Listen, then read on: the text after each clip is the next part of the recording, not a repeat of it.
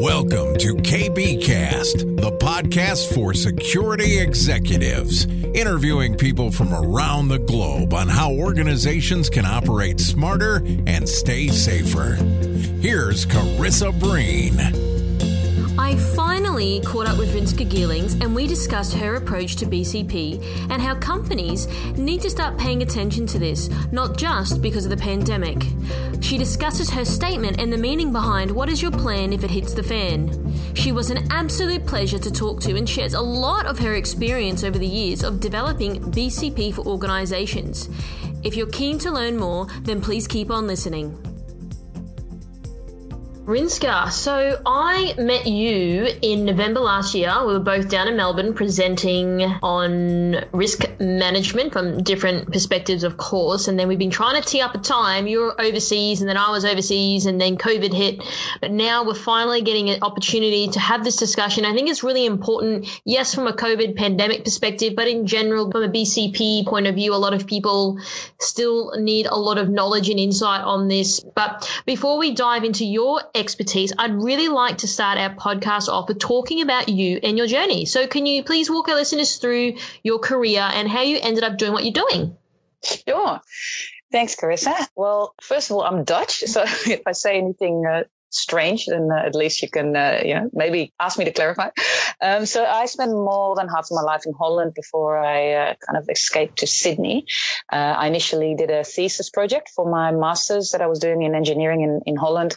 And I stayed here for 9 months and I was just in tears at the airport when I had to go back to Europe. So, I've been within a year. I actually was back in Sydney with a working visa. And I first worked for a while as an IT management consultant, doing things like IT disaster recovery work and IT change management and things like that. But quite quickly, when Y2K hit, and also, which is for the audience that was already, in full force when Y2K hit. This is the year 2000, which some of you may remember, where all the systems had to be redone, etc. And also during September 11, that was sort of the time when I got more and more job opportunities in the field of disaster recovery and business continuity. And I started working at Rabobank for a while, which is a retail bank, a rural lending bank at the time in Sydney. And I did some of that work there. And in 2006, I started my own firm called Business as Usual. And we focus on business continuity management, but also information security and risk management. So that's now almost 14 years ago. And that's what I keep busy with, basically helping organizations, not just in Sydney or Australia, but actually over the last sort of 8 or 9 years, we've been over 5 different continents, I think, with that work. So just different cultures. I love travel and I love combining work with pleasure. So all the places I've been to have included really fun work, but also, safaris and snorkeling trips and playing music everywhere, which is one of my hobbies. So I tend to sort of combine work and pleasure in that regard. And business as usual has given me that opportunity. Wow, that's really interesting in terms of your journey. And I didn't actually know that you started your business in 2006. So you've been doing this for quite a while. And I know that when we spoke at the conference that you were doing a workshop, which we'll may be able to have the opportunity to dive into later. But one of the things you sort of stood behind in terms of your statements is that I love, first and foremost. You say, what is your plan if it hits the fan? So I like that it rhymes, but talk to me about what this actually means. Yeah, look, I guess first of all, making plans for when things go wrong. A lot of businesses kind of stay away from it. They think it's too complicated or nobody really wants to do it. So I actually believe it can be done in a really fun and fairly easy way and much quicker and more efficient than a lot of organizations are doing. So that slogan of what's your plan if it hits the fan, sort of my elevator statement, I guess, is it kind of links maybe with my Dutch direct approach, actually simplifying stuff and letting people get on the table what the real issues are, the real priorities in their business, what they need to safeguard if an incident were to happen, whether it's a flood or a fire or cyber attack or whatever it might be, or pandemic for that matter. And actually keeping that fairly simple. So yeah, like I said, most organizations make it really complicated, or they don't touch it at all.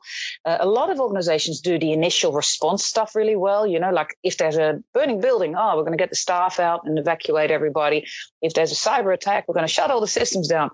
But that's not business continuity. You might be safe standing outside the building, but the business has to continue. There's customers ringing in. There's people submitting email requests, so you need to continue that business somehow. And that's what business continuity is really all about. So in my world, that means, a very hands-on kind of plan that people can actually grab, or don't even have to grab when it actually happens, because they already know what their role is, what the checklist is in their head, or somewhere in a simple way on their smartphone or on their computer or in a paper-based sort of way, and they can actually get on with it and keep that business going, rather than standing there going, oh yeah, someone made a plan for this. Where is that 500-page document that I have to dig through? And what's my role again? Have I even been trained in that? Have I even seen that plan in action in a test or something before? Or, that's the reality at the moment, what's happening, and people really not being, how shall I say, incident ready. There may be a plan somewhere that's pleased the auditors, but it's not actually something that people can grab and actually live at the day of an actual incident. And the capability tends to be really low in that regard. So that's what I try to reverse in my work, and really, you mentioned the workshops that I do, but I do a lot of disaster sort of simulations with companies, but also a lot of gaming type elements. So we've developed a whole heap of interactive simulation games, for example, for cyber attacks, where people have to play different roles and they have to actually pretend it's happening, and what are the key issues, and not just technical issues, but also comms issues, etc. So letting people really experience a potential incident in a real hands-on way, that they don't want to ignore it, because that's actually too much fun to participate in. So that's my kind of strategy with that. Yeah. You mentioned at the start, just before, you said that people don't want to believe that things could go wrong. Is that an actual statement that people say to you? Like, do they really not think that things may go wrong? Look, a lot of people, even though the floods, the fires, the pandemics are happening all over the place, it's still a lot of business owners that I speak to, they go, well, nothing actually has happened to us. It might happen in a different city or something, or it might happen in a different industry. Or, for example, with cyber attacks, that only happens to the big end of town. We're too small to be hacked. That kind of nonsense, where it's actually, they're the most vulnerable because they're the easiest to hack, and hackers know that. So that's the sort of perception that I'm talking about. It's not that they think nothing ever goes wrong in the world. It's just the specific event that's going to hit their business and that will bring their business to its knees. That's what they sometimes don't want to visualize, and staff especially, they just go, I've been coming to this building for the last 8 years, and I always get my cafe latte, and I just sit there, the pot plants, and everything looks good and everything's comfortable. Like, why would something happen tomorrow where I can't get into that building? So in the bigger cities, I guess, it's a bit more commonly understood, because we have quite a few incidents that have happened. You might remember, the Lindt Cafe siege, and, the armed attacker in, I think it was Clarence Street, a couple of months ago. Mm-hmm. So that's where people kick in a little bit into the mode of, hey, something could happen. But if you look at medium-sized businesses, not in the city center or the CBD or something, if things have been going smoothly, they don't imagine that tomorrow everything will go wrong. So so I still need to do quite a lot of that kind of engagement with people, and a lot of them think, if it's not that, they think, without a plan, we'll just wing it. We'll just ring me at 3 o'clock in the morning. I'll get out of bed and fix whatever's the problem. But they don't understand. Well, that's that person who says it may be a single point of failure in that regard, or that person being there at the 3 o'clock in the morning and picking up the phone is gambling on luck. It's really gambling on the right person being there at the right time, and especially if you don't have backups for people really in place and practiced with them, then you really you're setting yourself up for big surprises sometimes, I think. So that's, I have to ask, has anyone called you at 3 a.m.? And if so, did you get out of bed to help them with their problems? Well, once I did get a call at 3 a.m. and this is at a time that it was in Uganda, where one of my clients is the Central Bank of Uganda. They actually had a violent attack in that part of town, and they were like, oh my God, we actually activated the plan and it worked, because I built that plan with them, and they're like, oh my gosh, the gosh, contact list was there. You wouldn't believe what just happened. We're actually inside the building. We're locked in, but we all know roughly what we're doing. We can continue this and that. And we actually put the food and water supplies in place that you recommended us to do. And, because I had sort of workshop with them, what would be their key risks and their ways, or the key ingredients to make that business continue. And we actually use that violence, as a scenario for one of their recent tests. So it was just amazing. I mean, that doesn't happen every day of the week, but it was a pretty big highlight for me. I mean, people can call me at 3 o'clock in the morning for that. You know what I mean? That's what I do this work for, and actually see people use their plans in practice. So yeah, that was really fun. So. Wow. So before we jump into simplifying how you go about that, what I'd like to sort of talk about is practicing the plan. In my experience, like you mentioned, everyone's going to plan for auditing reasons, but then no one actually practices. In my experience of working at Westfield, we were told every week we had to map out a particular scenario, and then we had to talk through about what we were going to do about it. Like, to give you an example, like there was one day when a guy came into the center with a machete. How do you respond to that? How do you make sure customers are not getting taken out by a crazy person with a machete walking around? And this was in Bondi, mind you, so this was a very premium center as well. And I think that when I moved out of that and into more of a corporate sort of role, I don't know if that on-the-hands experience really exists. And I'm just curious to get your feedback on, why do you think people aren't practicing this type of behavior? Because, yes, maybe if people working in large corporations, it's very unlikely that someone off the street is going to walk into a large, tall building with a machete, but it's about the principles about practicing what we've put in a plan. Yeah, it's absolutely the most important thing, whether you're in an office environment or in a situation where you were working, in a very sort of open space, a lot of action happening. Regardless where people work, they should really practice that plan and have a culture that allows for people to make mistakes. That sort of comes up for me. Like, when you practice it, people don't want to practice because they go, oh my God, I could look really bad, or like I could look stupid, or it's such a hassle to do these rehearsals because we have to do them, especially in office environment. People tend to run those rehearsals in the nighttime or on Saturdays, and nobody really wants to get out of bed for that, or disrupt their domestic sort of priorities for that. So it's also about, it's not just about the fact that they think nothing might happen, but also it's too hard to do. Now, I actually think, the practicing is really the only way to get people that knowledge, because, they say when you give someone something to read, like a procedure or something, maybe they retain 10% of that over time. If you let them do written exercises and quiz questions, you get those sort of training tools, etc., maybe they retain 20 or 30%.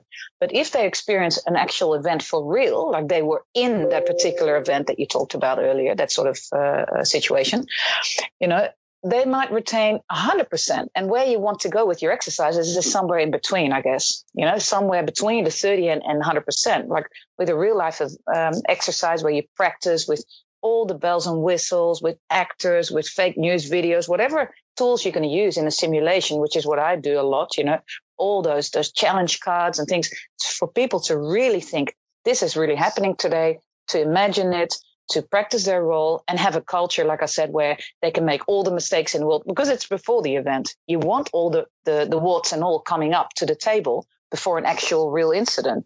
And you don't want people to, in a lot of organizations that I worked in, the culture is, let's just hide the bad procedure that will never work in a real incident, because we're going to fix it quickly on the fly and nobody will know, and that's actually really bad, because the root cause of that out of date or not applicable procedure is actually not going to be fixed. You still have that same cause there. So in a real incident, you're going to be still up for surprises. Whereas I've really been able to transform some of the cultures that I've worked in, especially in government and finance, insurance companies, where people were, a little bit nervous, I guess, to show the warts and all, or to say, look, this will never work in a real incident, or that procedure is totally out of date.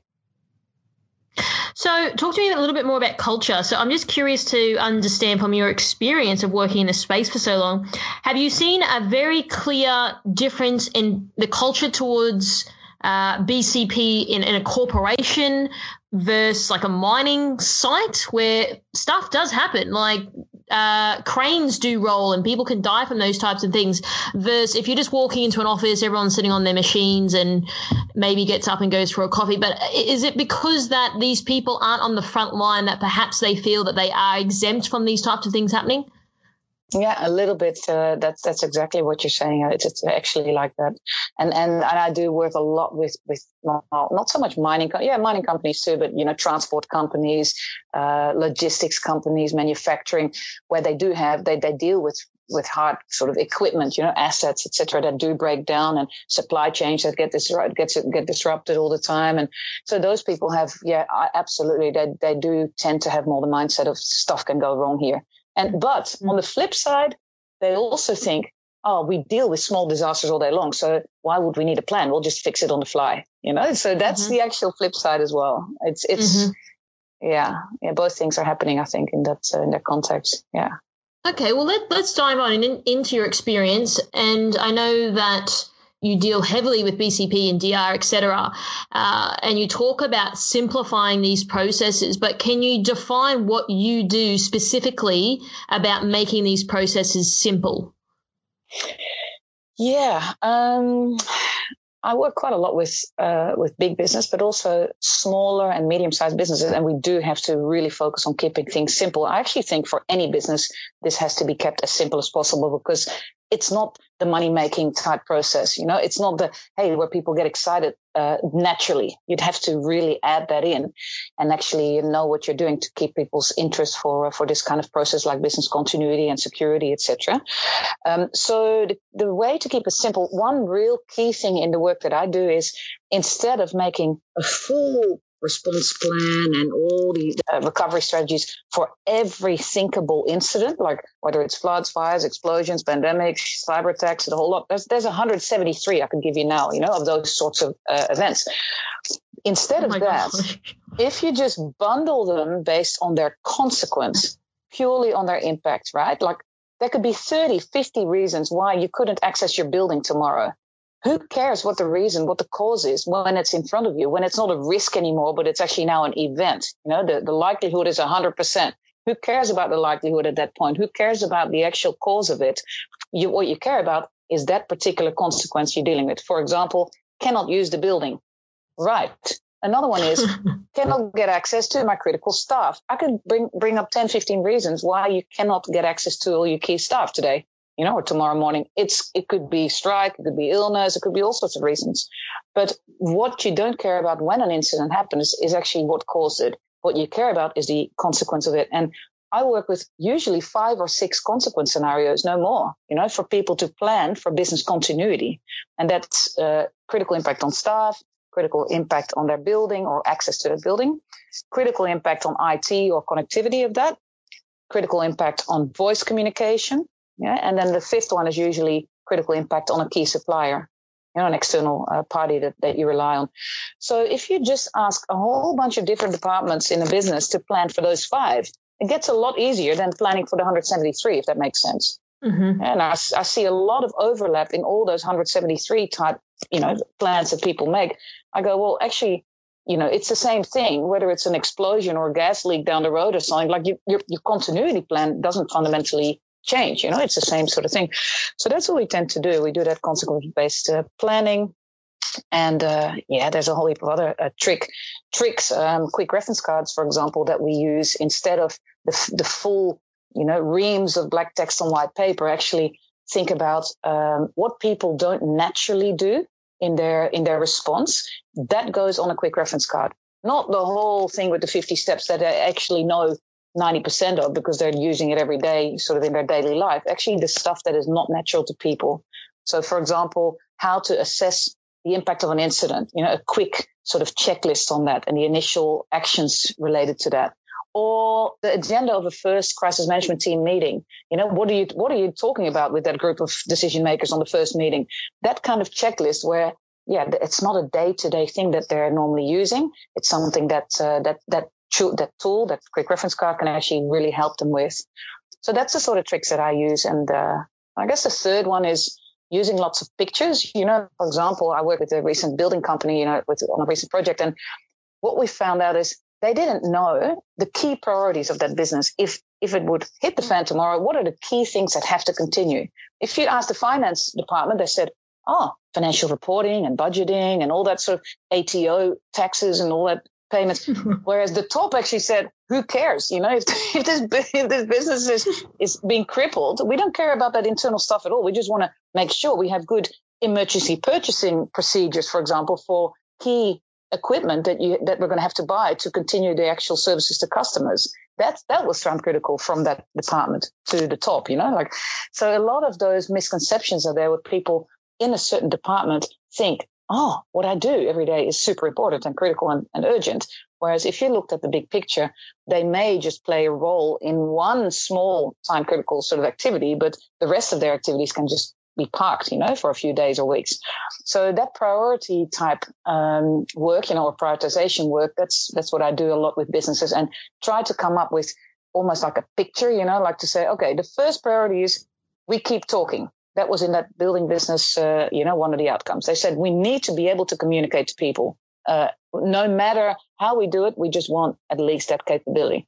The next one was keep paying, I think it was. So they said we need to keep paying our key suppliers and our staff. Okay, keep paying. Another one was keep safe. And we had little, how do you call them, pictograms, for each of those processes. Instead of making long sentences about the priorities of the business, we just made keep talking, keep safe, and keep paying. That was the top three that they said they had to keep doing.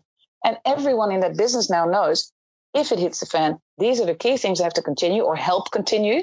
And the rest of my stuff can be stopped, parked. I'm not going to, use a laptop and a mobile phone for that stuff that's not urgent. I'll give my laptop and a mobile phone to someone else who's dealing with those top three priorities. Does that make sense? Like it's hard sometimes because businesses and people in businesses find what they do is super important.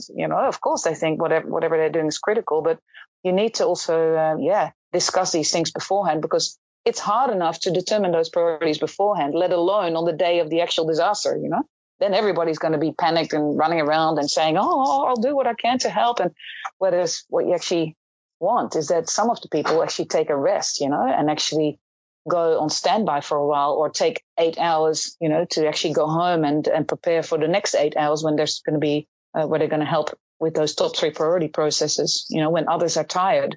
That sort of, mechanisms. Often forgotten, the whole people factor is often really poorly managed, I think. Like, who really makes a good skills matrix for their business where if this person is not there or can't be found or is stuck in the flood themselves, hey, which one or two other people could pick up the pieces? It's often when I get a business continuity kind of plan, if a business already has it, which is already a luxury, but often it starts with saying, this plan assumes the right people will be there to activate it. It's like, what? You've just dealt with a pandemic where there's loads of people not there to activate it, or at least, or they're dealing with family care, or, they were just not there. So how can you make that kind of stupid assumption?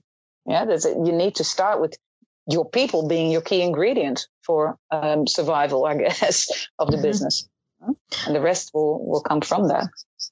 I was on a webinar a few weeks ago, actually, the guys up at the BCI group that you're probably well familiar with. And so they did this scenario-based thing, and it was relatively lighthearted. Like, it was just people talking about what they would do when they had all these scenarios. And I think it was like COVID was happening, a hospital, and an earthquake. And I haven't gone through any of these in my life, and I don't have a lot of experience working in healthcare from an IT perspective. So it was really, really interesting. And I think one of the things that I sort of just started off with was like, pragmatic, have common sense. If there's someone like lying dead on the ground or half dead, like my first response isn't going to be, okay, I've got to get the IT systems back up. Like it's about having that aware. Do you know what I mean? Like they were sort of like it even threw out the whole from a BCP DR perspective, it even completely threw that out, because it's like, well, hang on a second. I'm not going to go leave a guy or a female laying on the floor that's hit her head or something, because my first thing that I need to do from a BCP DR perspective is to go and have a look at what's happening from an IT perspective. So I think I sort of then alluded to that common sense and being very pragmatic about a particular situation is key. And it was funny when you were mentioning before about old mates in finance thinking that paying the ATO and all that's important, and I get that, but then you've got to really zoom out and think, well, if someone's walking around that building with a machete or there's an earthquake or something like that, it's going to be thrown out the window first and foremost. And I think it's then put back on the people to use their brain and their common sense to think, well, now I need to navigate this accordingly to what's really important in people's lives, I would say, is number one. And I think backing up, like looking at IT and that, yes, that's important, but that's not critical at that point. Yeah. Yeah, I completely agree. And the other thing is, for so many things, you don't need the full IT solution. You can have some sort of manual workaround that works like a dream and that can keep you going for the first month, like paying staff. Ring the bank and say, do the same as last month, and we'll fix some discrepancies later if someone's, changed salary or something. At least get on with the big ticket items, I guess. And like you said, I mean, life, but also, or health and well-being, I'd probably say, and information provision, because if you know what's happening as a staff member or client or bystander or something, if you know what's happening and how long it will possibly last, you're going to feel a lot more comfortable than standing there going, oh yeah, my life is, being preserved, but I'm standing, how long will this last for, So the actual information provision or inbound and outbound comms is really important. And that doesn't need full IT solutions. Could be, like you said, I mean, it could be via phone or walkie-talkies or whatever, actually with the manual workarounds that are still there. So, but all these things need practice and, manual workarounds. People think, oh, it's the old way we used to do things. Well, if you ask a young new staff member, they don't know what the old way was. I've had situations where I had to dust off boxes with two-way radios saying, do you know what these things are? And a young guy, a 21-year-old who started to work at the factory, a month ago, he never even seen those things. He thought it was out of the movies, It's like, what is that? And the batteries were not charged on those things and all that, People have no sense sometimes of the priorities, but also making things way too complicated and doing things a little bit more pragmatic, like you said, and practicing that and understanding those options that you've got and the practical manual workarounds around it is really important, because they're often cheap, those solutions. Mm-hmm. I deal a lot with businesses where we develop memorandums of understanding, like mutual aid agreements between businesses. I've done some of that stuff in Asia where it was more like an industry park focus, where a whole industry park actually had provisions for each other to use, So one small business said, oh, we've got really good medical kind of provisions, if something were to happen to staff anywhere in this industry park. Whereas another business said, oh, we've got actually our own fire brigade, we've got our own firefighting equipment and trucks and everything. And they just made an area BCP, if you like, where they were all going to help out each other. And they were not competitive businesses anyway, but even with competitive businesses, you find that, they actually tend to jump to the party, to help each other out as well, especially if there's life at stake, and life, health and well-being. I remember the Sydney Taxi Company gave their brand new servers and all the stuff that they just received. They sent it straight off to Melbourne, where there had just been a fire, and the whole taxi booking, the company that takes all the bookings for taxi bookings, they had no communication because of that fire. And Sydney Taxi Company said, "You take our stuff, use it." And because there's elderly people who don't use the internet and apps for bookings of cabs, they just jump on the phone, and this whole impact was huge on that particular community and out in Victoria. So it's also where competitors, I guess, or similar business can help each other out. And those options are not optimally used either, I think.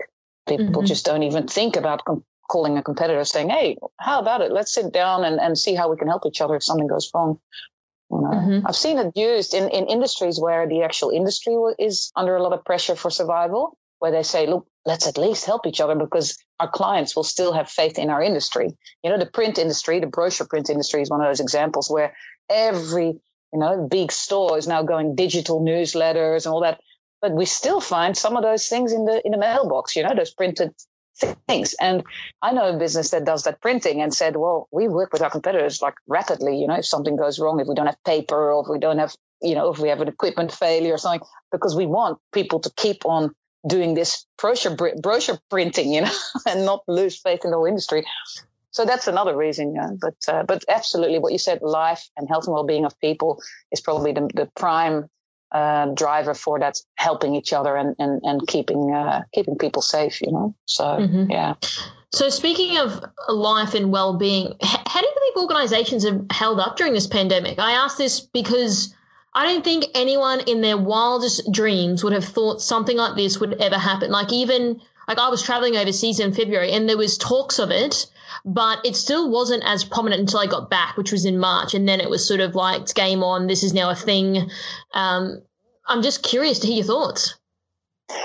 Oh, Carissa, I have to tell you, like for the last 5 or so years, since all the, the SARS and the bird flu, the swine flu and all those things started happening, in every single course that I run, in every single seminar, in every single workshop, would normally mention, hey, let's use a pandemic scenario for this exercise, or let's write down some key bullet points on what we would do in case of a pandemic. I've had people, especially in Australia and Europe, where people thought, this will never happen here. A pandemic, get real. We have good health systems and everything. That stuff doesn't happen here. We have hygiene and everything else, And people were staring at me, seriously, what planet are you from? We're not going to do this. This is too boring, or it will never happen anyway. Why would we bother? And now it's, of course, happened, when was it, March or something, that it hit all those modern countries as well. And they're going, yeah, had we made plans, we would have been better off. And I was actually tempted to put a post on LinkedIn. A friend of mine said, put a post on there. I told you so, about making plans for when it hits the fan. But I didn't do that because, of course, it's better that people get a realization at some stage. And if it's needed to go through this kind of thing, then, well, maybe that's at least better late than never.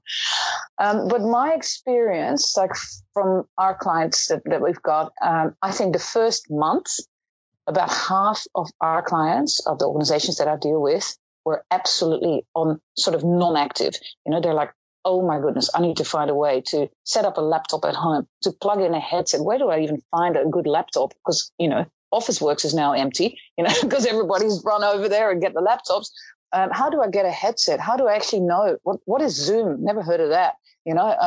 Actually getting their head around, getting people to work from home in a secure way with good connectivity, and not actually going, oh, well, do whatever you want when you're logging on from home on your home internet or something. No, actually with the right security protocols, with connectivity that works, that doesn't break down, all of that. It took like a month, seriously. To most businesses that I had been talking to about starting new projects, they all saying, no, or about half of them would say, no, we're not ready for anything. We're just trying to get ourselves ready for this whole situation and what this means to us, and getting better protocols for people to work from home. Like, it's not for everyone, working from home. There's people who actually go and work for an employer because they like the social aspect and going for coffees with their colleagues and stuff. I mean, there were people getting their heads around that for the first month, I'd say. Now, the second month, people were, I think, a lot of them were realizing, this is actually quite good. I've got 2 or 3 extra hours in the day. I can, take my dog for a walk when I normally have to be in the office, and, all of that.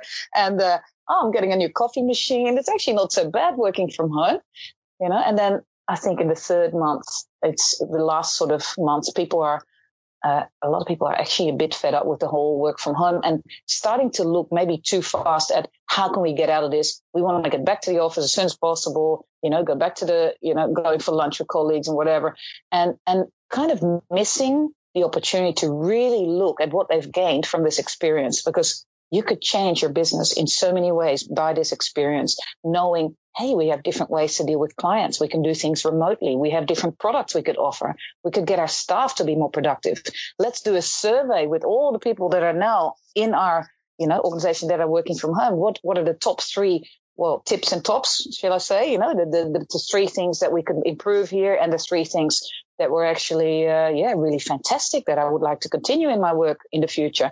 And actually doing that navel gazing or looking at all the benefits whilst they're still in this modus, rather than jumping too fast into the thinking about, when it's all over, we're going to go back to normal, and you read everywhere that there will be no more normal. It will be the new normal or something.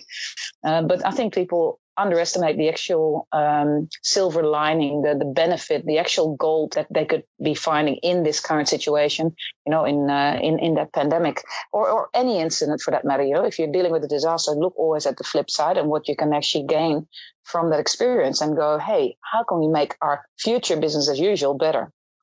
So that's I guess what I'm observing a lot. So in the first month, you mentioned people were frantically trying to get their staff to work from home. Where do you think people's heads were at emotionally? Was this probably a time in your career and a pivotal moment in your career where you've actually seen people genuinely quite fearful? Yeah, I guess it's not a nice thing to observe, and there are some clients and organizations that I've dealt with that are actually very flexible, and they're more, hey, I can do this, and nothing will actually happen to me personally. I'll get myself set up.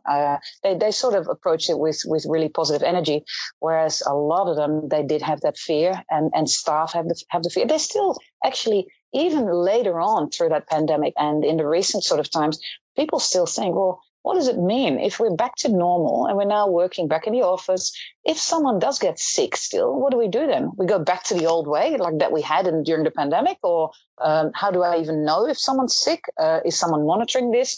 What's the role of security guards in all of this? And of our HR people? Are they actually looking after me? Are they making sure that no sick people can enter the building? And what about the social distancing? I still have to go on the train where I may have way more people around me close by than in the office, and there's still a lot of uncertainty. So I think, especially amongst older people, but also people who look after old people, older people, there's a lot of fear and discomfort and concern about the whole situation. Especially, I guess, in other countries too that I'm working in, in Europe, for example, there's so many countries that have been heavily affected, and the older people or all the family members of those older people, they're really they're emotionally very affected. Yeah. Mm-hmm, mm-hmm. So let's talk about some of your insight to how you would approach this type of situation happening. So let's break it into two parts. Let's talk about the pandemic, and then let's just talk more broadly, because perhaps this was the catalyst to people thinking, well, maybe something akin to this could happen in the future. So if you could cover both of those, I think that would be amazing. Look, in terms of making plans for future events, keeping things simple, I mentioned earlier, so actually just focus on consequence scenarios, actually being completely independent from what the actual cause is. Because any new event, whether it's staff illness related or other sort of safety and security events, they could look slightly different. You don't want to then stand again with your hands in the air going, oh, we don't have a plan for this. We've never seen this before. Think about what is the consequence of this event. Have I got a plan for those consequences? So that sort of consequence-based planning, the simple way to approach those incidents and risks and focusing on that impact is one real important ingredient. Focusing on those top priority processes that I mentioned earlier and having that split out with good bullet style kind of checklists, quick reference cards, being more ready for broader kind of combinations of things. I mean, people say Murphy's Law actually exists. I've seen it many, many times, where next time a pandemic strikes, it might be actually when you're just about to roll out a new product or a new service to your customers. Oh my goodness, double whammy on the same day, plan more for those combinations of events. I think a lot of people in the past, you mentioned about your experience in the shopping centers, etc., right? Often it's a very singular event type approach that people make a scenario test around one particular thing that's happening. But what if two things are happening at the same time, and it's just happening at the wrong time of the year or month or week? That type of scenario planning, I think people should do. The more people practice and visualize those things before an event, the less panicky they will be when it happens. I've seen this so many times where people go, hey, oh yeah, we did that test. That was pretty similar. What did I do then? What did I learn then? Let me apply that today when the actual event's now upon us. And those sorts of approaches, I think, proper practicing over the months to come and using different technologies and tools for it. Because during the whole pandemic phase where I had to, try to encourage organizations to keep on doing business continuity planning and testing, a lot of them said, oh, we'll wait till we're back in the office, then we'll do this test. And I was like, well, while you're working from home, you could also do lots of testing, simulate certain things happening, simulate that staff are ill. You could do that while they're working from home. It doesn't have to be, when they're in the office. So, yeah, using more broader and combinations of scenarios, I think would be a great idea. So that links to your first point, but also to the second point about what sort of scenario should you plan for. I always advise people to use believable scenarios. Don't have people sitting at a rehearsal or test thinking this will never happen. This is, I've had organizations tell me next time we're going to test for killer bees. Well, killer bees have happened in the CBD of Sydney once in the last 200 years or something like that. The staff are going to be sitting there going, why on earth are we planning or testing for this? So it still has to be very realistic and assumed that it could happen, but have that sort of right balance of something that's stretching the boundaries, stretching the imagination a bit, but also, make it in a way that people think this could actually happen. Or I have a friend who it's happened to, who worked in another business in another city, or, and come up with the right stories and media snippets around it to actually back up your scenario and make people believe it. And, and then grab it and do it in a practical way. Use gaming, use those fun sort of techniques that I mentioned. And I mentioned fake news videos and things like that, but actually letting people feel this is happening today. So, yeah. So when you said believable scenarios, and then you said, for instance, the B one is highly not believable, but do you think that people put the pandemic in the bucket of, oh, well, that's not a believable thing, that hasn't happened for a long time, so I doubt it would be something that could occur? Yes. Well, like I said, especially in countries where we have good hygiene and we don't have those disease outbreaks every day of the week, every year of the decade, especially Australia, Europe, that's where some of our clients are. And they, like I said, they didn't believe it would happen. And they certainly, I think, even the number of deaths and cases, it doesn't even measure up against the actual impact on the community and on organizations and the economy as a whole. So some of those things you couldn't predict either. You couldn't predict that something that has a relatively small number of cases in Australia would upset the economy and the way of working and all that stuff in such a magnified kind of way. And nobody had that thought, I think, or that belief it could happen. Yeah. One of the things I'd like to ask you as well is people who are responsible for BCP and DR and all these types of things that are the go-to person in these types of situations. Have you ever experienced someone panic so much so they couldn't actually deliver against it? Yeah, you know what? I'm thinking back straight away when you said that. I've had to make a plan for things like terrorist attacks and things like that when I was working for a retail bank, and we had overseas offices in Asia, and we made some plans for that.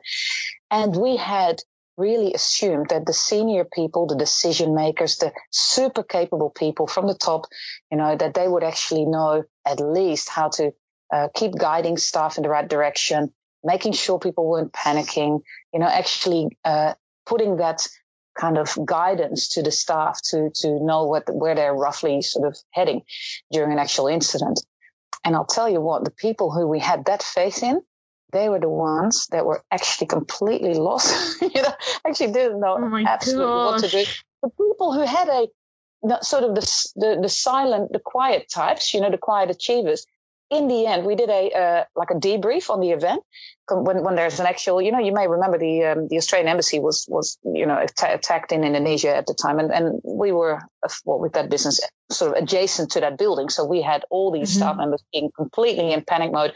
But the ones that in a few minutes' time actually picked up the pieces and went, okay, we have a plan for this, don't we? We wrote that plan, let's activate it. The silent ones, the quiet achievers, were the ones that actually went on with that plan and actually followed the process and actually made the whole recovery side ready before actually due time. Like I think in 4 hours' time, they had all sorts of things set up. And the leaders, the top-down sort of, the crisis management team type people, we found that, they had actually distanced themselves in the past quite a lot from testing, because they thought, the staff can just, do all of that.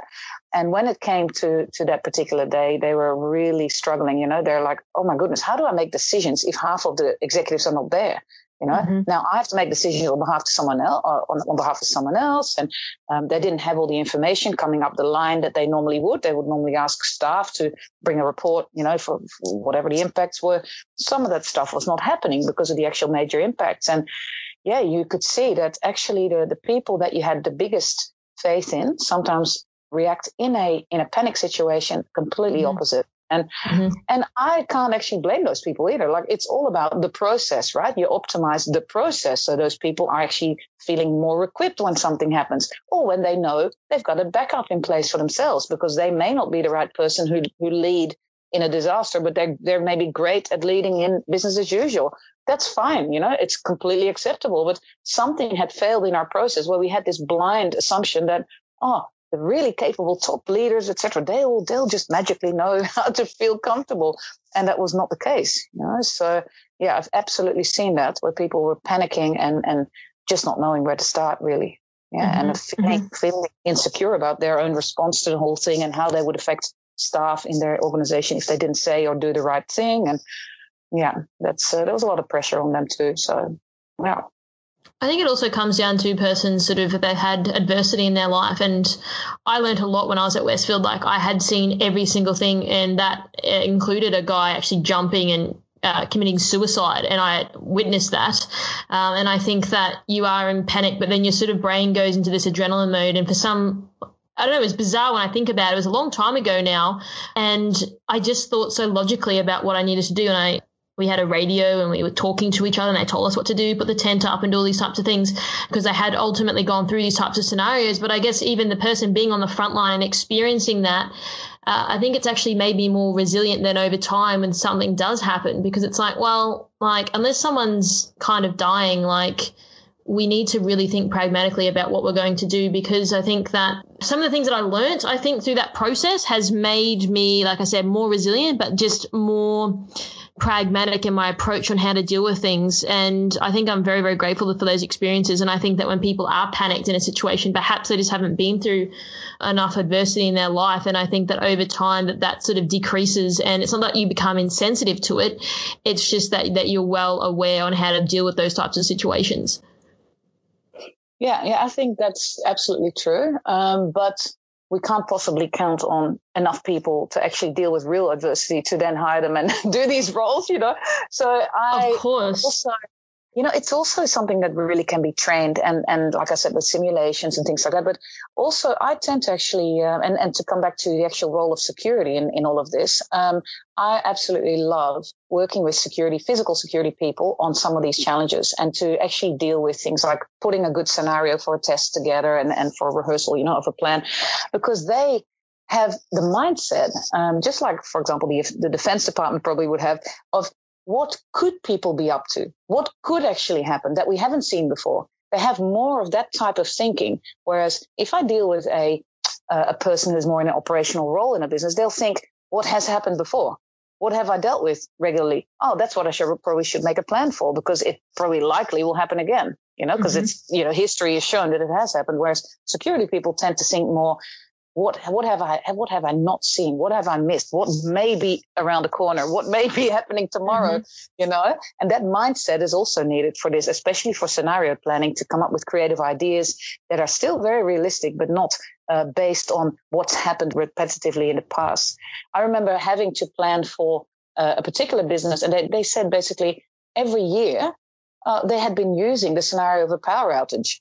And I'm like, what, every year? Would people be completely overly comfortable with that scenario? There's just one scenario, So think beyond that and keep it realistic. But yeah, I think security people are fantastic to brainstorm with, on these topics without having, well, some of them obviously have the actual adversity experience, but what you mentioned earlier, but some also haven't had it, but actually can think along those lines. They've been trained and they've been practicing that type of thinking. So it's fantastic for me to have access to those people in the work that I do, because together we come up with, it's like 1 + 1 is 3, you come up with real magic from two different angles, and it actually becomes a fantastic solution to, especially for disaster drill scenarios and things like that. That's been fantastic. Yeah. No, I agree. And I think just security people in general are just probably a bit more skeptical. And then I think they've seen things happen before. So I think it helps them sort of think, well, anything's possible, right? So I think that's where a different line of thinking does come into it. So Rinska, this has been an amazing chat. I think you have given us a lot of insight in terms of BCP on the broader sense as well, not just always focusing on security, because I think that that's part of what we do as well in terms of that BCP planning and from a disaster recovery point of view. If people would like to reach out to you because they've got a question that perhaps I didn't ask you today, how can they go about doing that? Yeah, look, so if they search me on LinkedIn, for example, they'll find me as a person. There's only one. So that would be great. LinkedIn I use a lot. And otherwise, our website, www.businessasusual.com.au. There's a lot of information on there as well, on the work that we do. On my LinkedIn, I've got a heap of free articles on some of these issues that I've raised and for people to have a little play with. Always very happy to chat to people and hear your thoughts on some of these comments that I've given and what Carissa and I have been talking about. Again, I really do appreciate your time and your insight. Thank you, Rinska. No worries at all. It was a pleasure. Thanks, Carissa. Thanks for tuning in. As always, we hope you got some new ideas or ways of thinking from this episode. And remember, you can always reach out to our guests if you do have more questions. Don't forget to subscribe to this podcast, and we always love to hear your feedback. So leave a review on iTunes and we might just give you a shout out on a future episode. You can find me on LinkedIn as well as on @IamCarissaBreen on Twitter and Instagram. And if you'd like to know more about how we help tech companies, check out CarissaBreenIndustries.com. Until next time, stay safer.